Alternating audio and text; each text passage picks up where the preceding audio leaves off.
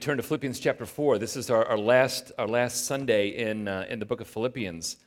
We're completing the series, and as Paul closes this book, really there's sort of a celebration that's going on in the prison cell as he finishes up this book and sort of licks the envelope and gives the letter to Epaphroditus to take back to Philippi.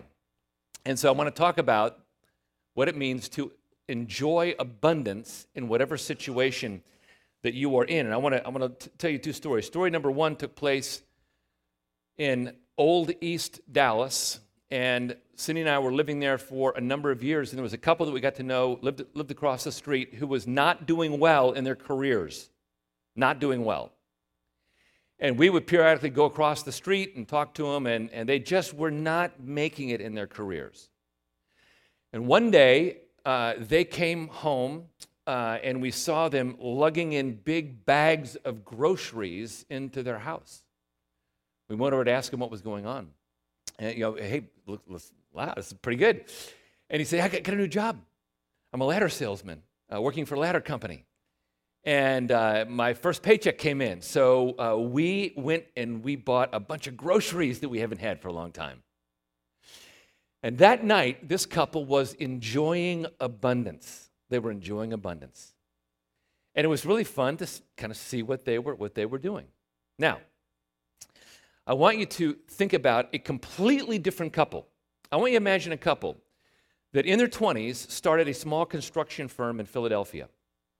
Over the course of about 5 to 10 years, they are struggling to make this construction company work. By year 20, they think, okay, this is going pretty well. But year 25, they think, you know what, we're tired, we want to get out of this. They go to an accountant to evaluate the cost of the company, and they realize the company is worth $9.5 million. So this couple says, we're going to sell. They sell, and they move down to Naples, Florida, and the first thing that they do is they buy a big boat. Now, I want you to think about these two couples. Both these couples could not be any more different from each other. One working class in East Dallas, one retired and wealthy in Naples, Florida. They could not be any more different from each other. And yet, both these couples are enjoying abundance. They're enjoying abundance. They're relishing the fact that they have more than they anticipated they would have. And I choose those two stories to demonstrate a point. Experiencing abundance is never about what you might have or what you don't have. It's not about that. Experiencing abundance is the attitude you have toward what you currently have. Couple number one defined abundance as big bags of groceries after rice and beans. Couple number two defined abundance as a new Boston Whaler 370 with twin Mercury outboard engines. Both encountered abundance, but it was their attitude toward what they have.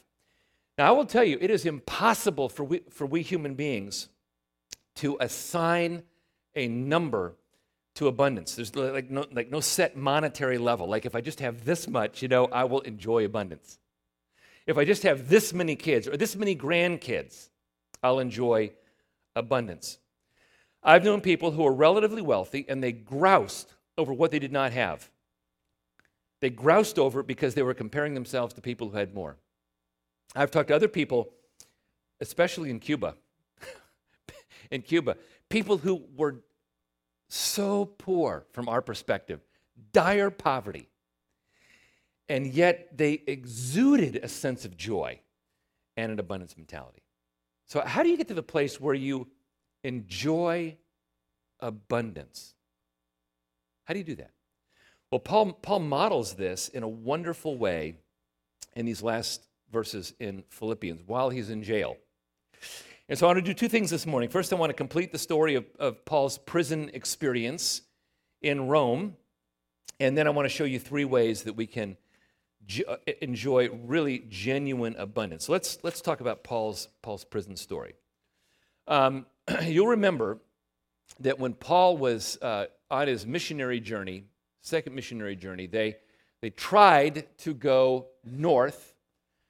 Holy Spirit said, no, we can't do it. They tried to go southwest. Holy Spirit said, no, can't do it.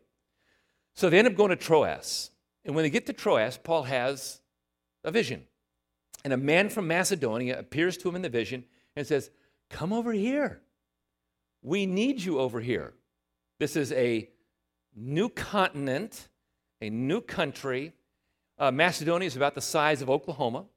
The man from Macedonia in the dream didn't tell him where to go, so they go to the leading city, which was the city of Philippi, and nothing about what happens next makes any sense. The first person they lead to Christ is a woman. Well, it was a man who appeared to him in the dream, and yet a woman comes to Christ. That didn't seem to make sense. God says, the man says, come to Macedonia. Well, they get to Philippi, and they get thrown in jail. That didn't seem to make a lot of sense. But then things start happening. Jailer comes to Christ. More and more people come to Christ. And pretty soon there's this great church, which is multiracial, multilingual, different regions are represented, and the church is now a thriving church. Well, over the course of time, that's Philippi, the church in Philippi grows, and then 12 years goes by. And during that time, Paul travels all over the Mediterranean, but he ends up in jail in Rome. And it's not a terrible jail. I mean, it's his own rented quarters. And he does have the opportunity to have people into his jail cell to be able to talk to them. But it's jail. And during this time in jail, he makes fantastic use of his time. For instance, he meets and mentors a young runaway slave named Onesimus. And he writes 4 New Testament books, Ephesians, Colossians, Philippians, and Philemon. We call these the prison epistles because they're written from his prison cell in Rome. He leads a number of Roman soldiers to Christ. So Paul is making great use of his time. Well, meanwhile, back in Philippi, the people in Philippi hear that he's in jail, and they want to provide help. So Philippi is there on the map. It's there on the coast of the beautiful section where all the Greek isles are. And Rome is way far away. And so who's going to be tasked with helping Paul in Rome? Well, Epaphroditus is the guy who is the volunteer. It is not an easy trip. It is a 1,500-mile journey one way. And depending upon the route you take, whether it's over land or by sea, most likely they went by sea. It's a long and arduous journey. So Epaphroditus volunteers, I'll do this. I'll take time off of my job. He heads to the coast, finds a ship, and books a passage. And once he arrives, he's got to scour the city to find Paul. That's not easy to find where this prisoner was in the ancient city of Rome. Once he finds the spot, he ascends the steps to the prison, knocks on the door. Paul opens up, and they have this incredible reunion. He has not seen Epaphroditus in 12 years. They have this incredible reunion. No sooner does Epaphroditus arrive than he becomes desperately ill. Like, we're talking ill to the point of death. We're talking like he's about ready to take his last breath. He is desperately ill, almost dies. And I'm assuming that Paul nurses him back to health through good nursing care and prayer.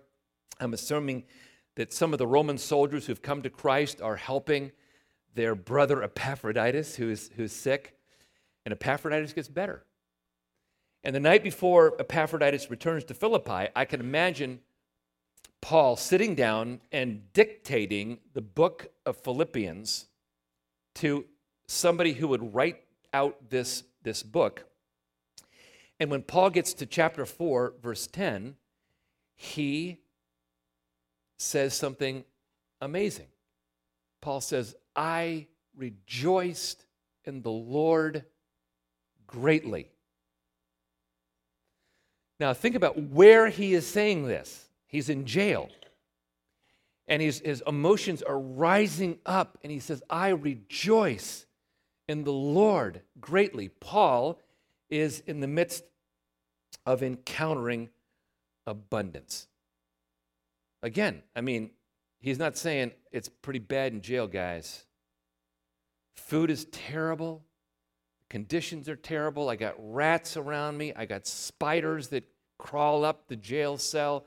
The sanitation conditions are horrible. We hear none of that. What we hear is an abundance mindset, even though Paul is in jail. All right, how do you get the abundance mindset? Well, I'll argue, first of all, that to enjoy abundance, you must cultivate contentment. You must cultivate contentment. Here's what he says. I rejoice in the Lord greatly that now at length you have revived your concern for me. You were indeed concerned for me, but you had no opportunity. Not that I am speaking of being in need, for I have learned in whatever situation I'm in to be content. I know how to be brought low. I know how to abound. In any and every circumstance, I have learned the secret of facing plenty and hunger, abundance and need. I can do all things through him who strengthens me. If I could sum up these verses, one thing just jumps out at me big time. Contentment is not a feeling that comes upon you. A feeling that's like, wow, I now feel content. It's not a feeling that God miraculously shoots down from heaven your way. He could do that. Sometimes he does do that. But that's not primarily what contentment is. God has established contentment as a character quality that you must develop. Character qualities, by nature, are things that you must develop because they're part of your character. Now, don't get me wrong. You don't develop these apart from the Holy Spirit. You develop these according to the Holy Spirit. But the Spirit wants you to be about the task of developing the character quality of contentment. Okay, remember, grace is never opposed to effort. Grace is opposed to earning merit. It's not opposed to effort. And it's God's will that this character quality of contentment be something that we work at doing. So how does contentment typically come? It comes through gratitude. Go back to verse 10. I rejoiced in the Lord greatly. Imagine the knock on the door. Paul opens the door. There's his old friend. Hasn't seen him in about a dozen years. Epaphroditus, how are you doing? How's your family doing? How was your trip? Do you need anything? Paul is acting like the host in prison. And Epaphroditus says, Paul, we're doing great. In fact, I have something for you. And he opens up his cloak, and there sewn in the pocket of his cloak is a big wad of cash, although in the ancient world it's going to be a sack of money.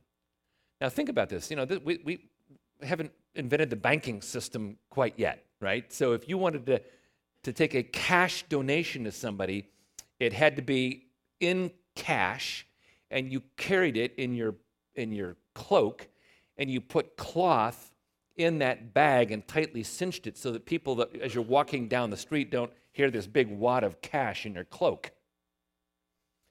So Epaphroditus opens this up, and Paul is overjoyed by what he sees because it's going to sustain his ministry there in jail. I would suspect, based upon the wording, that there were other things in there like maybe pen and paper, parchment paper, maybe a warm coat, maybe practical things that he needs. And Paul says, I rejoiced greatly.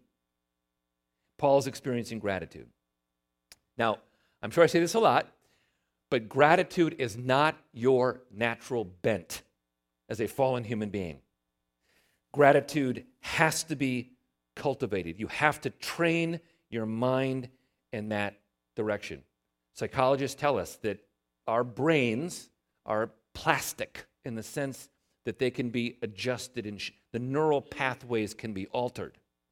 And the brain plasticity reality of our neurobiology means that if we choose gratitude, we will create neural pathways in our brains that sustain that gratitude. That's why moms and dads can do a great thing with their kids if they train them from an early age to exhibit gratitude. Not only is that a spiritual thing, but in the brain, neural pathways are being formed that empower that child to grow up and be a person of gratitude for the rest of their life. Gratitude is a cultivated character quality. And God commands us. I mean, think about what Paul says in 1 Thessalonians, in everything give thanks. In everything give thanks, for this is the will of Christ Jesus concerning you. So you encounter a bad situation. What's God's will in that situation? No matter how bad it is? In everything complain, for this is the will of Christ Jesus concerning you. In everything be cynical, for this is the will of Christ Jesus concerning you. Now, no, it's not what it says. In everything give thanks, because this is the will of Christ Jesus concerning you. God's will is that you would live in an atmosphere of consistent gratitude. So, how do you build this? Well, it's through practice. Notice verse 10. I have learned. Notice verse 12. I know. Notice the next sentence. I have learned. Did this come naturally to Paul? No, it did not. Does it come naturally to you? No, it does not. If you want to become a person of gratitude, it takes the discipline of developing this in no matter what circumstance you're in. So when Cindy and I were married for about 10 years, we moved to Baltimore. And our move to Baltimore was a really great move, with one exception. We moved from a larger house in Dallas to a smaller house in Baltimore. And I had a serious emotional struggle with downsizing. It was really difficult for me to downsize. Now, I had been listening to a memorial service where a pastor had done the memorial service for his wife. It was an African-American pastor. It was in the LA area. And as this pastor was giving the memorial service for his wife, he repeated the phrase, the Lord giveth, the Lord taketh away, blessed be the name of the Lord. You know that comes from the book of Job. He repeated that about 20 times in this message. And I listened to that message about 20 times. And when I got to Baltimore, and anytime the emotion of frustration came up that we had downsized, I just kept saying to the Lord giveth, the Lord taketh away, blessed be the name of the Lord. And what I realized over the course of our time in Baltimore was that that house was the most amazing blessing because of its proximity to the local neighborhood pool, because of the relationships we cultivated. That was an incredible blessing. But I needed that discipline of gratitude on move-in day because I was emotionally tanked because we were downsizing from a larger home to a smaller home. Gratitude is something that has to be developed. Discipline is something that has to be developed. And it's a gratitude that flows out of the fullness of who you are in Christ. Notice the statement he says in verse 12, I can do all things through him who strengthens me. Now, I've talked to people who've said, I can't be grateful, I won't be grateful, not after what happened to me. And when Paul says in verse 12, I can do all things through Christ who strengthens me, he is saying, I can be grateful in spite of the circumstances that I happen to be in. Paul isn't stopping there. I think what Paul is saying is if I can be grateful in jail, I can be grateful in any area of life. And if things are bad, it's not that I'm grateful for what's bad. I'm grateful for the presence and the power of God manifested even in the bad situation. Now, abundance mindset comes first with contentment. To enjoy abundance, secondly, we learn the art of celebration. And we rejoice in the victories of others. And And not just in their victories, but we rejoice in their victories as if they were ours. This is a very, very rare trait. Look what he says. Yet it was kind of you to share my trouble. You Philippians yourselves know that in the beginning of the gospel, when I left Macedonia, no church entered into partnership with me in giving and receiving except you only. Even in Thessalonica, you sent me help for my needs once and again. Not that I seek the gift, but I seek the fruit that increases to your credit. Let me just stop there for a second and say that some commentators have looked at this and they said, that's a weird thank you note. I mean, Paul, why don't you just say thank you? Well, there's an historical reason. The art of giving thanks in the ancient world was culturally very carefully prescribed. And most people didn't just go, thank you for what you did.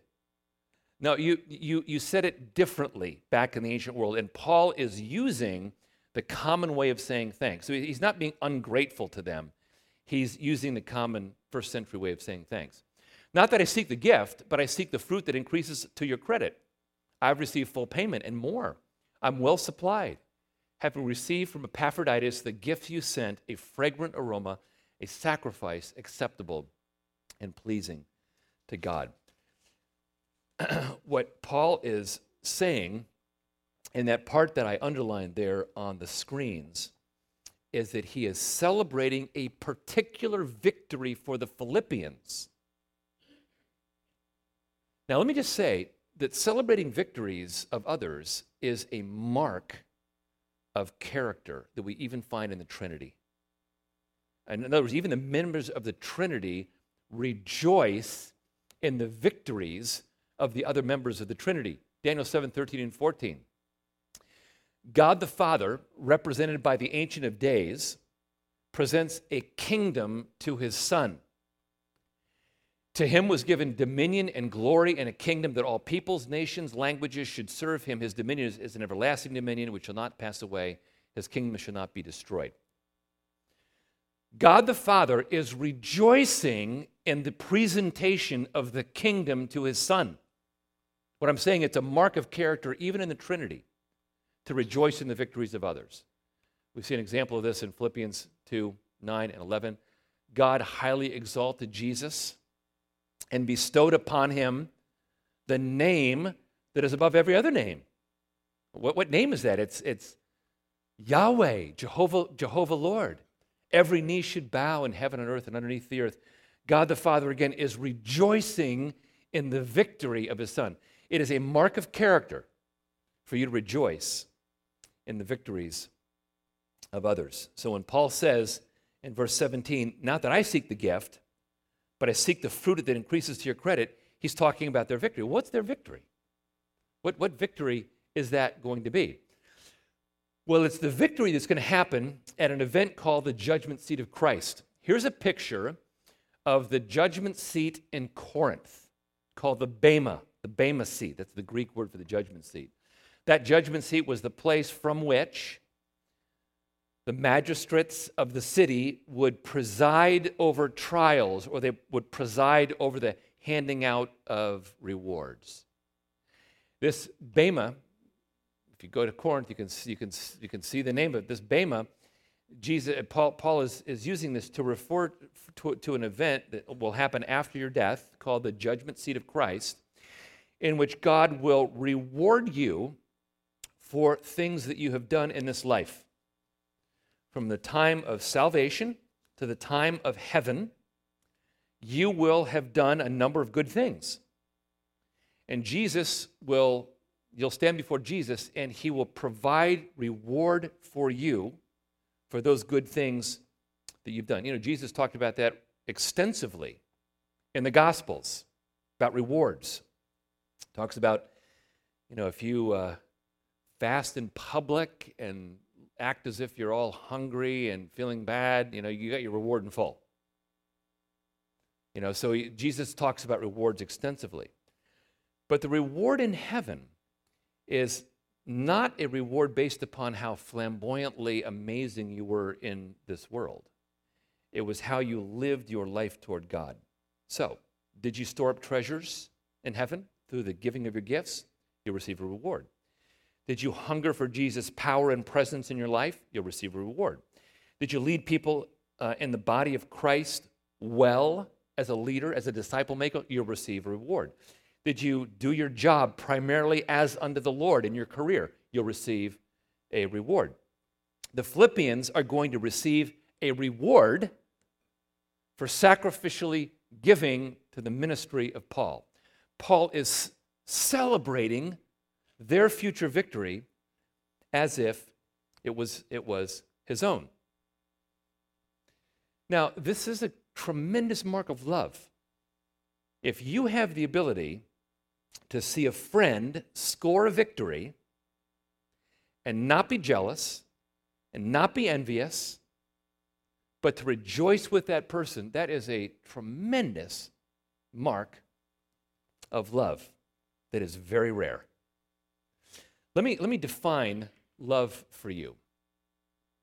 This is about as simple a definition as I can give you. Love is the will to bring good to others. And the discipline of being a loving person is the disposition to consistently bring the best good to the object of your affection. Love is primarily not a feeling, although feelings of love are awesome. They're great. God built us with the capacity for feeling feelings of love. They're great. But true love is the will to bring good to other people. So to love God, heart, soul, mind, and strength means that you will to bring glory to the enthroned God in heaven. To love people is very similar. You will their best good and you act on their behalf. Last month, I had a friend call me that I had known from my college days, and this friend exuded tremendous love. I'd talked to him probably in 5 years, and we were great friends in college. He was best man at my wedding. Got on the phone, and we talked for about an hour, and for the first half hour, all he did was ask me questions. How's your family doing? How's Cindy doing? How are the kids doing? Tell me about your grandkids. I can talk for a long time about my grandkids. He kept asking, how's the church going? You know, where are you traveling these days? Question after question after question. After half an hour, you know what I felt? Loved by my friend. He willed my good by listening to my answers and celebrating my victories. I'm telling you, that is a very rare character quality. Because what people mostly do is hear somebody else's victory and think, I haven't done that. And we hang our head like, what's wrong with me? Or we think, I did something better than he did. They think that's cool. Wait till I tell my story. I got a better story to tell. That's what most of us do. That's our default is to compare ourselves to other people. Paul is celebrating their victory.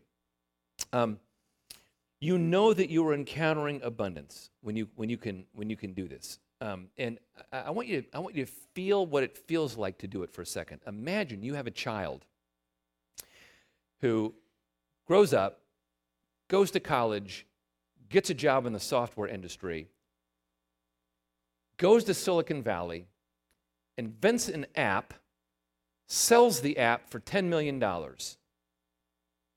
and you're his mom or dad. How do you feel? Well, most parents think, wow, that's fabulous. Or imagine you have a child. You grew up as an athlete. You have a child as an athlete. Your child goes to college on a scholarship, gets out of college, and is recruited to play in the NBA. Your child's a better athlete than you are. How do you feel about your child? Fabulous. You're not competing against your child. You're not jealous for your child. You're grateful that something great has happened to your child. That's the heart of celebrating the victories of others. We're celebrating their victories because this is a brother in Christ. This is a sister in Christ. And potentially their victory brings glory to God. By you celebrating their victory, you're bringing glory to God as well. Now let's look at the next way to enjoy abundance. It's expecting God's surprise solution. God often engineers unexpected answers. You know, Lucy is up there in the cartoon, and she does not have a happy look here. And this idea of expecting God's surprise solution is to expect it with joy, to expect it with maybe a joyful heart, an abundance mindset, because God loves to engineer surprise solutions. Paul demonstrates this in the final section, verse 19. My God will supply every need of yours according to his riches and glory in Christ Jesus. To God be the glory forever and ever. That's a statement about God's ability to provide a surprise solution. I think the financial contribution of the Apostle Paul may have rendered the givers very impoverished. Paul hints at this in a number of places. These guys gave sacrificially, and now they're sort of in poverty. And Paul is saying, surprise solution. I'm praying that God would supply all of your needs according to his riches and glory in Christ Jesus. Now Paul illustrates this with his own personal situation. Paul says in verse 21, greet every saint in Christ Jesus. The brothers who are with me greet you, especially those members of Caesar's household. And I think to myself, wait, what? Who are the members of Caesar's household who are with him in the jail cell? Well, they are the people that Paul led to Christ. And you remember what I said as we began this series. Paul's in his own rented quarters. Roman soldiers are brought into his jail cell, maybe even chained to Paul. And if the soldier is chained to Paul, guess what Paul is going to say to the soldier? How's your family? Tell me about your growing up years. So have you heard about why I'm here? I'm here because of Christ. Can I tell you about Christ? And one by one, Paul is leading Roman soldiers to Christ, and pretty soon the buzz is going around the barracks that it's a pretty sweet deal to get assigned to the Apostle Paul. And more soldiers are coming to Christ, and as they come to Christ, they're being sent out to the far corners of the Roman world. So Paul, by being in jail, is able to reach way more people than if he were out and about sharing the gospel with people. God empowered Paul to multiply his ministry by sending him to jail. Now, this was a really surprise solution to the Apostle Paul. You have to remember, at this point, Emperor Nero is going crazy. He's about at his psychological breaking point. And so for God to engineer this surprise solution actually protects the Apostle Paul as he's traveling in the Roman Empire and allows him to multiply his work all over the place. And so you know how I give you mnemonic devices, like I've used the word ETC. I use that to say embrace the chaos. I use that to say every thought captive. I use that a lot in my life. I'm going to give you another one. And the next one is, ATSS. Anticipate the surprise solution. ATSS. I often say that. Okay, my day falls apart. I say to the Lord, okay, Lord, I'm anticipating your surprise solution. What is your surprise solution here? Sometimes it comes sooner, sometimes it comes later. But I'm always anticipating what God's surprise solution would be. See, when Paul goes to Rome, he has no idea what kind of jail cell he's going to have, what kind of conditions he's going to have, what's going to happen up there. It's jail. And he's not excited about jail like you wouldn't be. But God engineers a surprise solution. And people who encounter abundance are always looking for God's surprise solution. So this passage is all about experiencing abundance on a daily basis. And we do it in three ways. We cultivate contentment through the discipline of gratitude. We celebrate the victories of others as if they were ours. And we anticipate the surprise solution. So as we close, what I want you to do is just close your eyes. We're going to turn the lights down low here for a moment. And I want you to just tell God the surprise solution that you need today or this week. It could be you need a surprise solution for a health matter. You need a surprise solution for a financial matter. You need a surprise solution for a relational matter. You need a surprise solution for a thorny career decision that you have to make. Where do you need God's surprise solution? I just want you to briefly just say, Lord, here's my dilemma, and I want to anticipate what your surprise solution might be. You express that to the Lord, and then we'll transition to communion.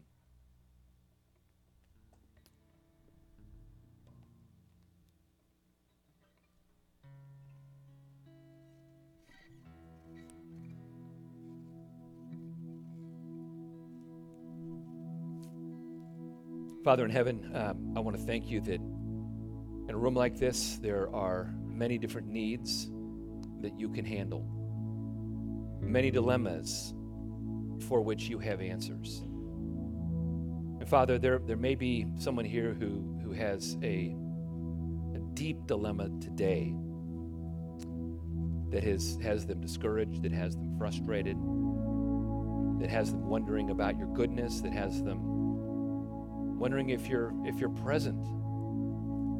And Father, I pray that they would have the courage to shift their mind into a place where they would anticipate your surprise solution. And Lord, I pray that you would give them an unexpected resolution to this issue, and that their story would be an encouragement to us here in the body of Christ, and that their story would be something that encourages them to continue the discipline of anticipating the surprise solution. Lord, I know how you have used that discipline in the lives of the handful of people that I know to change the way they approach life. ATSS, always anticipating your surprise solution. Now, Lord, as we move toward the communion table, we thank you that you are the generous, generous God who gave us your Son. What a gift he is. Lord Jesus, what a gift you are. Jesus, you are a gift to us in so many ways. We thank you for the gift of eternal life that has begun now for those of us who have received you. We thank you, Lord Jesus, that we can celebrate that in the Lord's Supper. Amen.